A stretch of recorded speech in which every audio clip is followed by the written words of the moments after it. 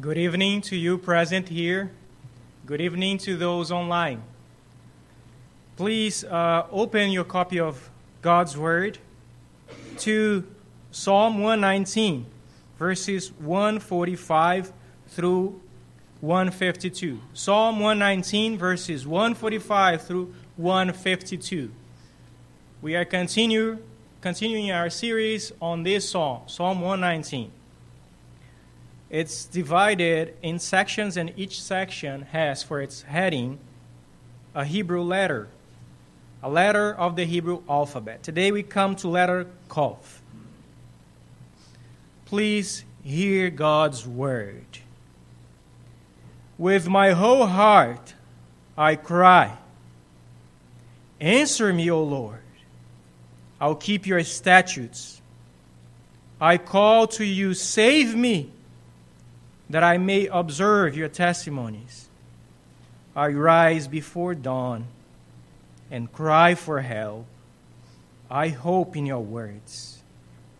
My eyes awake before the watches of the night, that I may meditate on your promise. Hear my voice, according to your steadfast love, O Lord, according to your justice. Give me life. They draw near who persecute me with evil purpose. They are far from your law, but you are near, O Lord, and all your commandments are true. Long have I known from your testimonies that you have founded them forever. Let us seek God's face. Lord God, we have before us a profound prayer, an honest prayer. Your word, Lord. Oh Lord, teach us to pray like this. Please, Lord, edify us through your word this evening. We are here to hear your voice. Please help us with the power of your Holy Spirit. In Christ's name, amen. The Bible is a very realistic book. It tells us about heaven, about the good things, but it tells us about hell and about the bad things. It tells us about the blessedness and the unspeakable inheritance that await God's people after this life. But it does not hide the sorrows that Christians will endure in this life. We might expect that a person who is faithful to God does not suffer, and that the more one delights in God's law, the less he will suffer. But that's just not the real experience of our life, is it? None of us can say that the Bible told us nothing about suffering. At the same time, none of us can say that God did not teach us how to endure suffering, that he did not provide a way out. We see in the scriptures many examples of people who love the Lord, and yet they faced great adversities. It is the case of Job. It is the case of Joseph. The case of Elijah being persecuted by the wicked Jezebel. And we have many other examples. If you go to the New Testament, what about Paul? A man who experienced, suffered after suffering. And this, I dare to say, is also some of the experience of your life and some of the experience of my life. There are times when we go through the valley of the shadow of death. But God said that we will not go there alone. He will be with us there. The psalmist is a faithful Christian, as we have seen through our series in this psalm. He loves the Lord, he loves the Bible, but he is in great tribulation. His very life is at risk. He cries, "Save me! Save me! Preserve my life!" He is in deep distress. If you go back to verse 25, it says, it's him saying, "My soul clings to the dust." In verse 28, he goes on to say, "My soul melts away of sorrow." That is intense. We know that God will always be with his people. But that's not always our perception. When trouble comes, many times we don't know what to do. So how do we endure suffering? How do we go through it biblically? If you can relate to anything that is described, if in any way it has been your personal experience, that you are living a life of commitment to God, and yet you experience suffering. Or perhaps a time when you were trying really to be faithful was exactly the reason why you faced oppression or persecution. If any of this describes your experience, then this message is for you. So our message today is about this. The psalmist is going through an intense suffering. Therefore, he prays intensely. So intensely that he says, "I cry. I cry." He cannot help it. So our message today will be about this cry. And we are going to divide it in three headings. First, intense cry. Second, intense seeking. And third, the certainty of their response. Intense cry, intense seeking, and the certainty of the response. In verse 145, he says, "With my whole heart I cry." An intense cry is a cry from the heart. The psalmist uses the verb cry 3 times in our text. Well, if it was in Hebrew, it would be the first word of verse 145, cry. Also, at the beginning of verse 146, if it was Hebrew, it would be exactly the same verb, I cry. And in verse 147, we have a synonym saying, I cry. I cry. So he is a man in affliction, persecuted by God's enemies, surrounded by unfaithfulness. How can he endure this? How can he overcome this? And we will see in these verses that his way to overcome it is through earnest prayer and meditation on God's promise. Fervent prayer and meditation. And here we have the first lesson that we learn in this passage. For a child of God, times of suffering are not times to drive us away from God, but rather to draw us closer to Him, to make our relationship with Him stronger and intense. The times of suffering for the faithful Christian are not meant to take us away from God, but to mature us, to elevate us to the next level of faith in Jesus Christ. Hear the words of a man that very likely suffered what we did not suffer. These are the words of Job after suffering. He says, I heard of you by the hearing of the ear, but now my eyes see you. This is his confession to God. And we know that Job was a Christian before that. So what does this confession mean? He has been matured. It is strange, brothers and sisters, but it's biblical.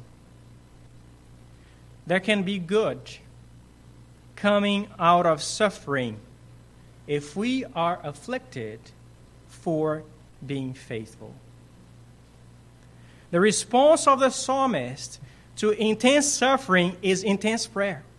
He did not pray quietly within his soul, but he cried. And he cried with the whole heart. And the word heart here does not only means that he prays with all his emotions, but also with all of his mind and all that he had. He poured out his soul before God. This is a genuine prayer, one that God wants to hear, a heart prayer. A prayer should always be from the heart, but in times of deep sorrow, it might take a form of a cry. It might take a form of a cry. A heart prayer is not necessarily the most eloquent. It's not necessarily the longest one. Well, long prayer is desirable. It's good, but not necessarily from the heart. The petition that we have before us is very short.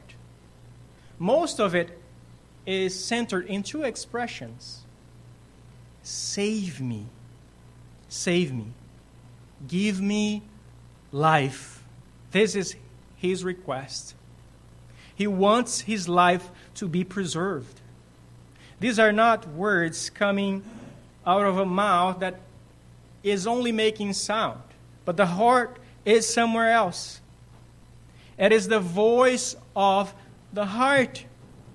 It is very intense. This man knows that only God can save him. Save him from persecution.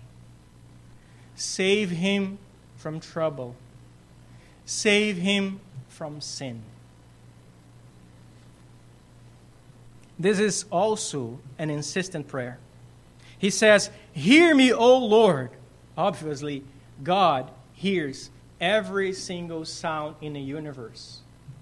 But what the psalmist wants is that God takes his word into consideration, that he will sympathize with his suffering and that he will help him.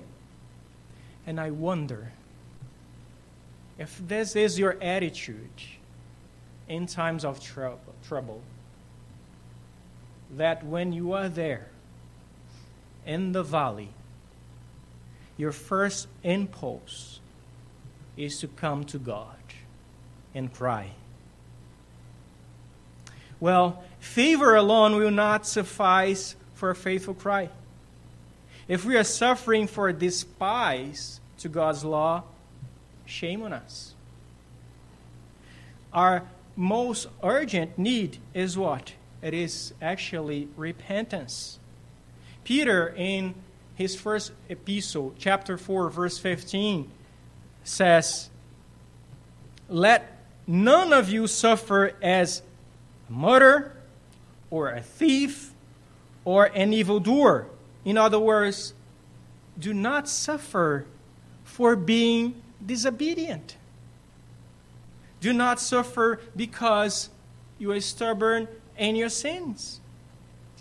The psalmist could not expect to be heard unless he was a man willing, determined to to dedicate his life to obedience to God. See verses 145b and 146b. He says, "Answer me, O Lord, I will keep your statutes."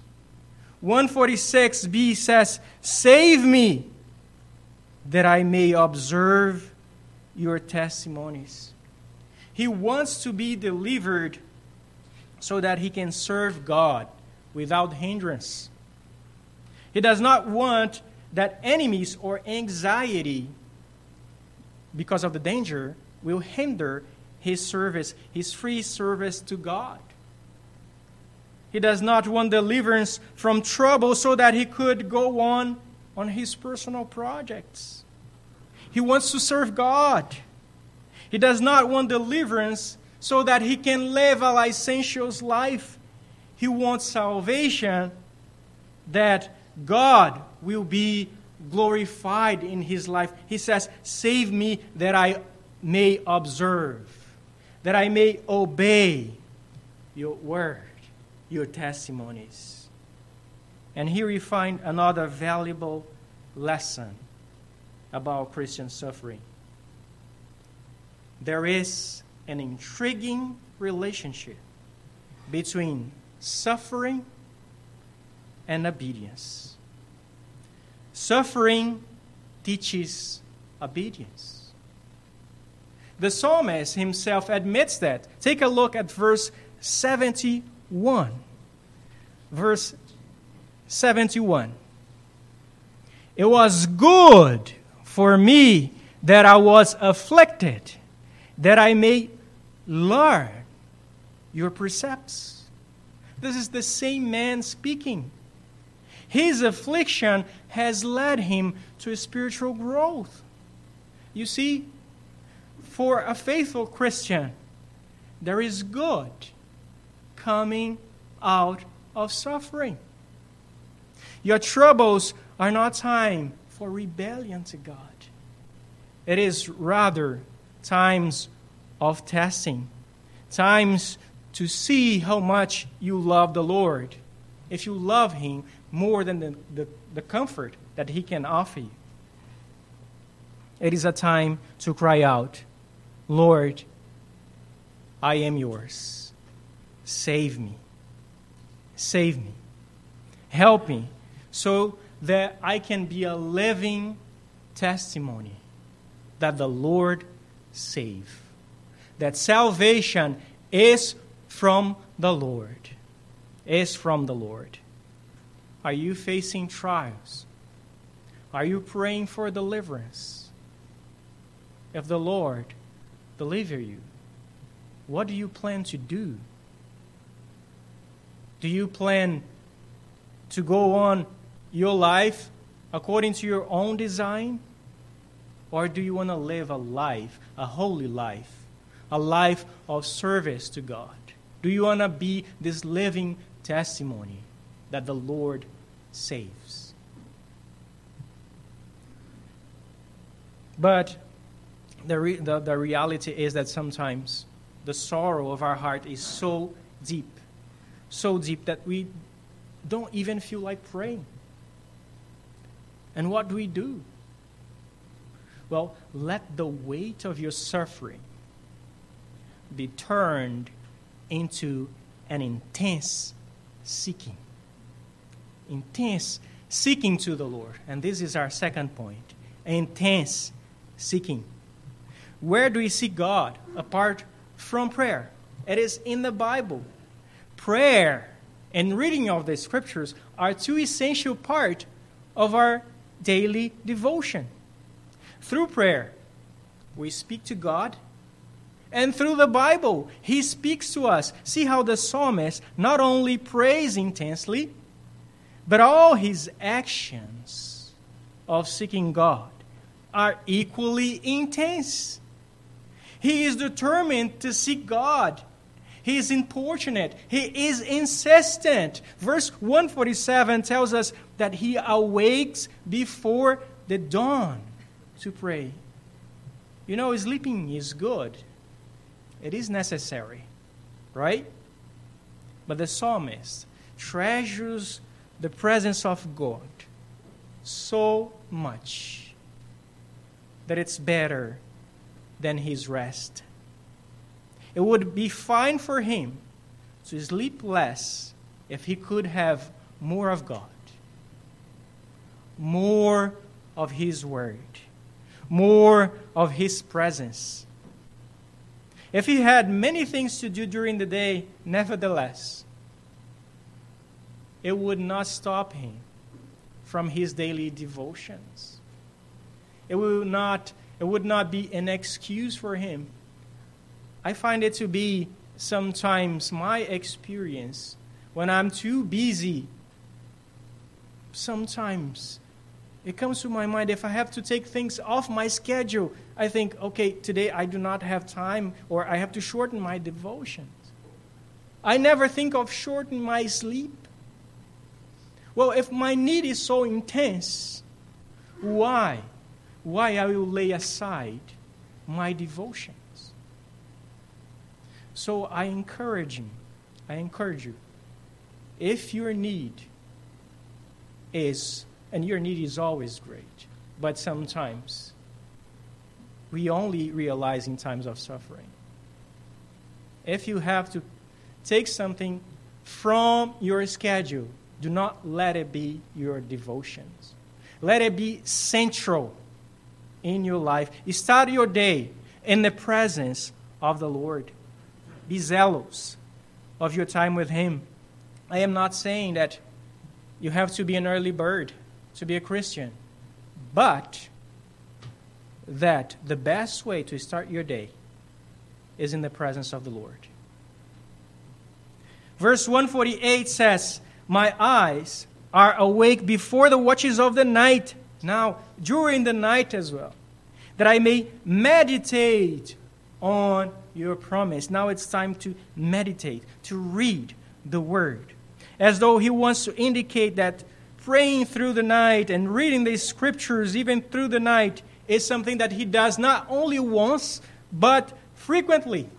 Just as Jacob, when his life was in jeopardy. Remember when he was going to encounter Saul? What did he do? His life was in jeopardy. He engaged in prayer through the night. He wrestled with the angel of the Lord, and he said, "I will not let you go unless you bless me. Unless you bless me." If your suffering intense, do you know anything of this intense seeking? God is ever available to His people. He's never asleep like a Baal or idols, who being gods, false gods, are always sleeping. The God of Israel never slumbers. And even though He's such a great God, the highest being in the universe, He's always available to His people. A supermarket has opening hours. If you need a doctor in urgency, there's no guarantee that he will be there every second for you. There can be delays. If you need a meeting with a renowned person, you probably need to put your name on a schedule. But a meeting with the mighty God of the universe requires no schedule. Isn't that wonderful? But at the same time, I find it a great irony that even though God, we have access to Him 24/7, it's so easy for us to forsake that. And sometimes we leave that to be our last resort, even in times of trouble. Brothers and sisters, a fervent and faithful seeking is rewarding. Meditation on God's promises kindled the faith of the psalmist. It revived his soul. And it can revive yours. It can revive your soul. God is never late, but He wants to be sought with intensity. You will seek Him, and you find Him when you seek wholeheartedly. Wholeheartedly. Charles Spurgeon puts it this way: delayed answers, and by delayed he's saying not that God delays, but it's our perception. Delayed answers should not lead us to discouragement, but to importunity. Prayer coupled with meditation is the fuel that kindle our hope. Our third point is the certainty of the response. What motivates such diligent seeking, such fervent prayer as this of the psalmist? How could he be sure that he was not throwing words up in the air? Well, you will not cry intensely if you do not expect to be heard. You will not lose sleep if you do not have solid hope that God will hear you. You will not. The text tells us that the psalmist is certain of God's answer because God's love for His people is steadfast. Because if trouble is near, the Lord is nearer. And because His testimonies are true and they endure forever. They are unchangeable. God is near. Even though he starts verse 150 acknowledging that danger is near, at the end of the same verse, he's convinced that God is nearer. His cry is not only intense, but it's also urgent. Because the enemy is approaching, and the enemy that is coming near is far from God's law. That's a very dangerous combination. People with evil intent who are not refrained by God's word, who do not fear God, are approaching the psalmist with evil intent. They are merciless. Their heart devises evil. They cannot sleep unless they do wrong. They eat the bread of the wickedness, and they drink the wine of violence. Their throat is an open grave. The psalmist does not find comfort, as we do not find comfort minimizing the problem. Our problem is real. Danger is real. Suffering is real in our lives. So what brings us comfort in that situation is a reality even greater than that. Evil is near, but the Lord God is nearer. God is nearer. This is a real comfort. In verse 152, the psalmist confesses, I know that I have found your testimonies forever, that you have founded your testimonies forever. As God is unchangeable, so is His word. Unchangeable. As He was faithful to Abraham, to Isaac, to Jacob, He is faithful to you and to me. His words are the same. But I think that one of the reasons why we are tempted to be discouraged in times of tribulation is because deep down we know that we deserve abandonment.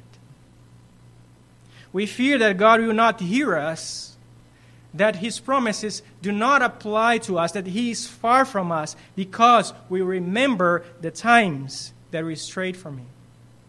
The times when we went away from him.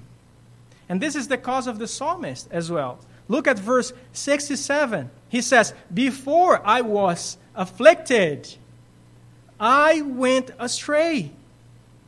You see how realistic the Bible is. It talks about the real experience of your life. Deep down, we fear that God will not hear us because we deserve to be forsaken. So, what in the world would make a God like him to hear a person like me? Well, we don't plead to God on the basis of our faithfulness, do we? Notice that the psalmist does not pray, "Hear me according to my faithfulness." Rather, "Hear me according to your steadfast love, according to your judgment, according to your wisdom and not mine." In other words, hear me because of who you are. Oh God, hear me because of who you are. At times, I fail, but you are a God who never fails. You never fail. Well, we are faithful because God makes us faithful. We who were once far, now we seek him. Why? Because before we drew near to him, he drew near to us. He came as close as to take up flesh. Jesus is the Son of God. Jesus is God incarnate. He's God with us. In Jesus, God is very near. Now listen, please, because here is where the strangeness of Christian suffering is explained. The connection between suffering and obedience is explained in the person of Jesus Christ. Hebrews 5:8 says, "Although he was a son," that is Jesus, "he learned obedience through what he suffered." The relationship between suffering and blessedness makes sense again in the person of Jesus Christ. Out of his suffering comes the greatest of all blessedness, your salvation. If you believe in him, by his wounds we are healed. We are saved through suffering, not ours. My suffering is what I deserve. That's why penance will not atone for the smallest of sin, because it's a suffering of someone who deserves suffering. Does not make any sense. But we are saved by Jesus' suffering. He was always faithful. He never went astray. And yet, he knows suffering like, if you believe in him, you never know. If you are in Christ, you won't know hell. You will not know that. The suffering that those who are living in faithful experience is because they are united with Jesus. Christ says, "If anyone would come after me, let him deny himself, take up his cross, and follow me." Tribulation is part of the faithful life because the life of believers is cruciform. We identify with our Savior not only in glory, but also in suffering. Not only in glory, but also in the cross. But remember that after the cross, Jesus was crowned. And if you are united with him, you will be crowned too. You want to know why? You can be sure that the cry of the faithful will be heard, because on the cross, Christ also cried out of suffering. And he cried in a loud voice, my God, why have you forsaken me?" We cry because he cried. With one difference. In that moment, his cry was not heard. That your cry would be heard. That my cry would be heard. He is the guarantee. He is the guarantee that will be heard. In Jesus, God is very close. He's near. He is one cry distant from you. One cry. Pour your heart before him. He says, "I will be with you always." Always.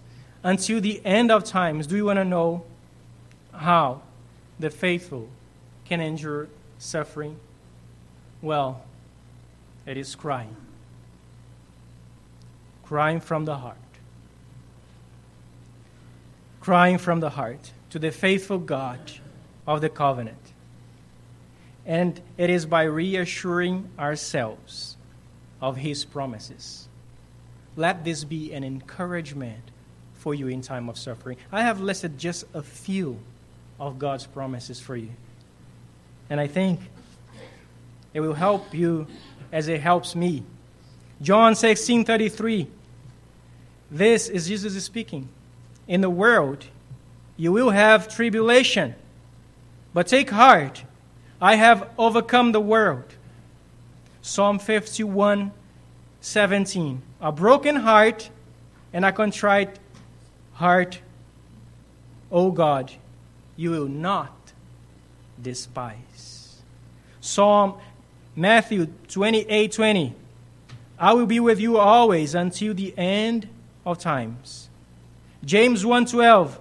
"Blessed is the man who remains steadfast under trial, for when he has stood the test, he will receive the crown of life, which God has promised to those who love him." And I challenge you to make your own list according to the trial that you are going through.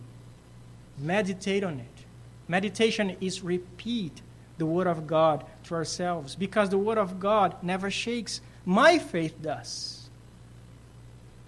It's me who needs to be reassured that God is with me. But let me finish this with one remark. If you are not a Christian, you need to cry. You need to say, "Save me." But what you need is a different salvation. You are a slave of sin. God's people, their suffering is temporary. God is their avenger. He will destroy their enemies. But if you remain far from God and far from his law, then you will be destroyed with God's enemies. But today is the day of salvation. Today you can cry, "Save me. Save me." Let us pray. O Lord God of salvation, thank you so much for Jesus Christ. Thank you because your word reassures us that you hear our cries. Lord, it's not always our perception. Sometimes we think in our little faith that you have abandoned us. Lord, forgive us for our little faith. Increase our faith. Comfort our hearts. Please make this word vivid before us. Help us to repeat your promises to us, knowing that they are sure promises, that you fulfill them all. In Jesus we pray. Amen.